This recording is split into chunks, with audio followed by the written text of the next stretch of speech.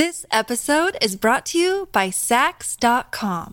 At Sax.com, it's easy to find your new vibe. Dive into the Western trend with gold cowboy boots from Stott, or go full 90s throwback with platforms from Prada. You can shop for everything on your agenda, whether it's a breezy Zimmermann dress for a garden party or a bright Chloe blazer for brunch. Find inspiration for your new vibe every day at Sax.com.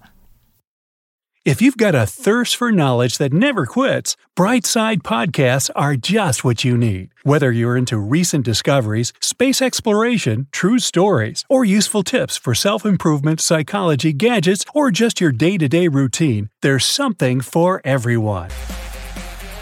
Woo, that party was wild. You and your friends go out of the club and call a taxi. 10 minutes later, you're all riding in comfort to your homes. From the corner of your eye, while chatting with your buddies, you register that street lights are out already. Although it's 3 a.m. and still dark outside. Whatever. The taxi drops you at your house and speeds away. The driveway is dark as well. Everyone's probably asleep, no wonder. You walk to your front door. The motion-sensitive light doesn't turn on. Now that's weird. The bulb must have blown. You shrug and fumble for your keys in the dark. Gotcha.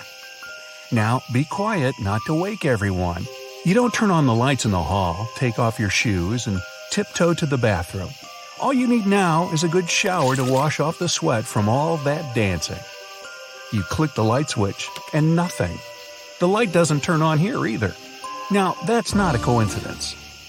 You briefly think of going to the basement and using the diesel generator, but drop the idea. The thing is too loud. Okay, you'll wash in the dark then. You turn the bath tap, but all it does is gurgle and let out a few grimy drops, and then it goes quiet. Wonderful. No light, no water. The best end of the night ever. Annoyed, you go upstairs to your room, careful not to step on your cat on the way, and fall on the bed without even undressing. What's the point, right? Morning. You wake up feeling yucky. The clothes cling to your body. You desperately need a shower now. You go downstairs to the bathroom, click on the lights without thinking, and it all comes back to you. There's still no light. You check the tap again. No news there either. Just great. Okay, it's 11 a.m. already. Generator it is then. You go to the basement and pour some gas into the tank, then turn it on. It begins roaring loudly, but at least it works. That means you have electricity now. As you go back up, you see your mom's woken up. You explain what's going on and go outside to the nearby store to get some bottled water. Discover why critics are calling Kingdom of the Planet of the Apes the best film of the franchise. What a wonderful day! It's a jaw-dropping spectacle that demands to be seen on the biggest screen possible. We need to go. Hang on. It is our time. Kingdom of the Planet of the Apes. Now playing only in theaters. Rated PG-13. Some material may be inappropriate for children under 13. On the way, you meet one of your neighbors. He's carrying a gallon bottle of water in each hand. You quickly find out everyone seems to have the same problem. No light, no water. As you turn the corner, even from afar, you can see a line before the store entrance. You have to wait for a full 20 minutes before your turn comes, and you take your own 2 gallons. The cashier informs you in a tired voice that card payments are not available due to power outage. Only cash, please. You roll your eyes and give him $5. Surely it's a temporary inconvenience, nothing more. You go back hauling the bottles. It's been a full month now without electricity and tap water. What started as a nuisance is now turning into a full-blown disaster. Most public venues are closed, as well as factories and even schools. TV isn't working either, obviously, so many people have gone unemployed. You had to drop your studies, helping your parents in the yard. They've been busy growing their own vegetables there. But what really worries you is that there still hasn't been any official announcement about what's happening. People are starting to gather in close communities to help each other.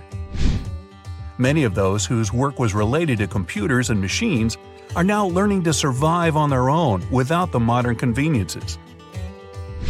But even farmers have had it tough. They try to use machines sparingly, saving the fuel, and their work has become increasingly hard.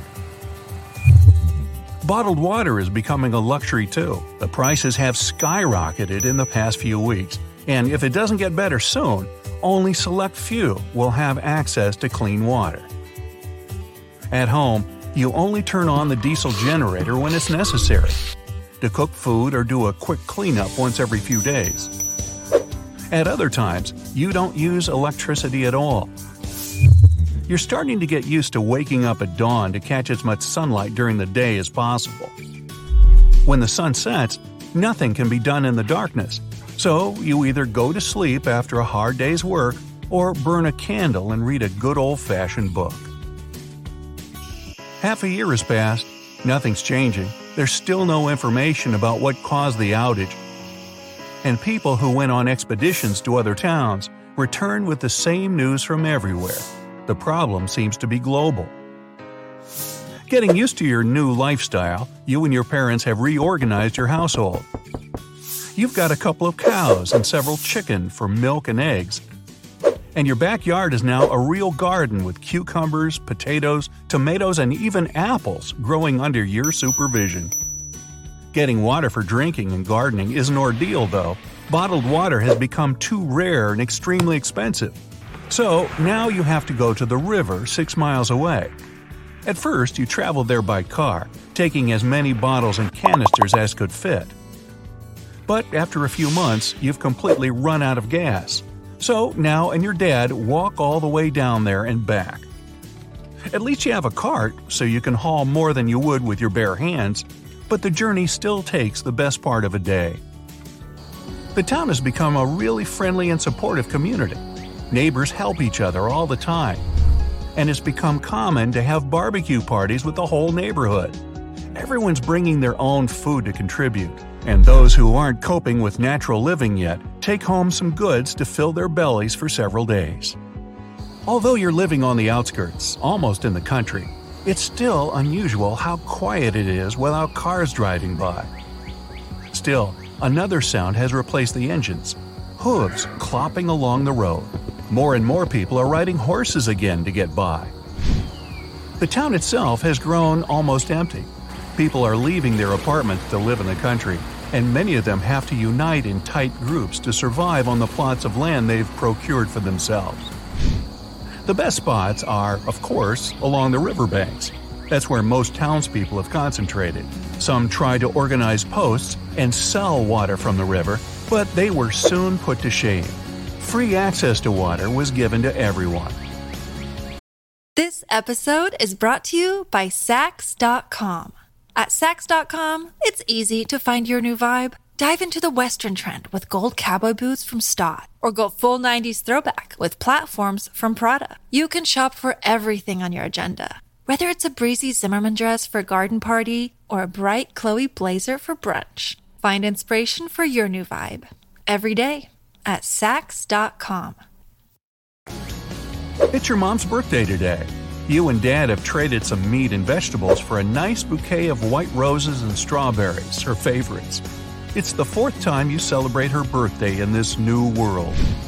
4.5 years you've been living off the ground, and things are looking better than ever. Your dad talked to the community and the former townspeople by the river, and they agreed to help build an irrigation system.